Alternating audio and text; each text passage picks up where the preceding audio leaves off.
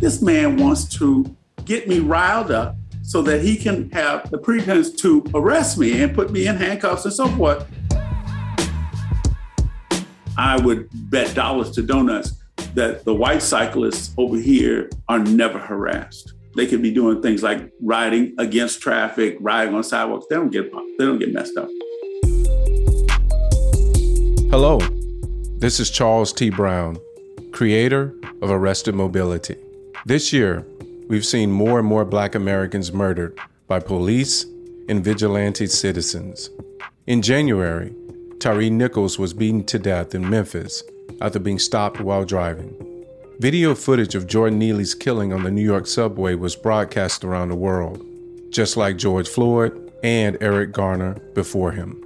So many Black people have died or been brutalized and harassed while in transit, walking, driving, biking, e-scootering, taking the bus, you name it.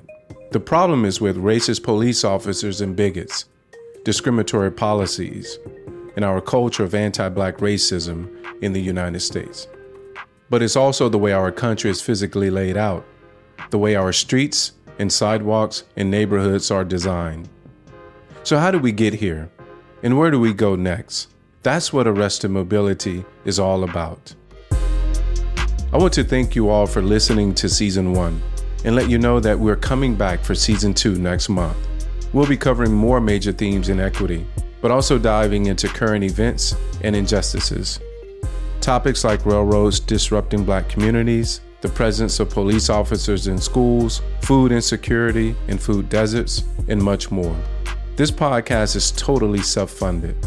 So please check out our new Patreon. That's the best way to contribute, join our community, and get access to all new exclusive content.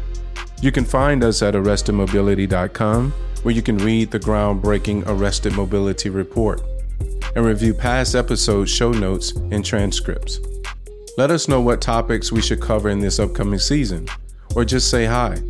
I'm on Twitter at CTBrown1911 and Instagram at Arrested Mobility Podcast. And make sure you follow me on LinkedIn as well. Thank you so much for your support.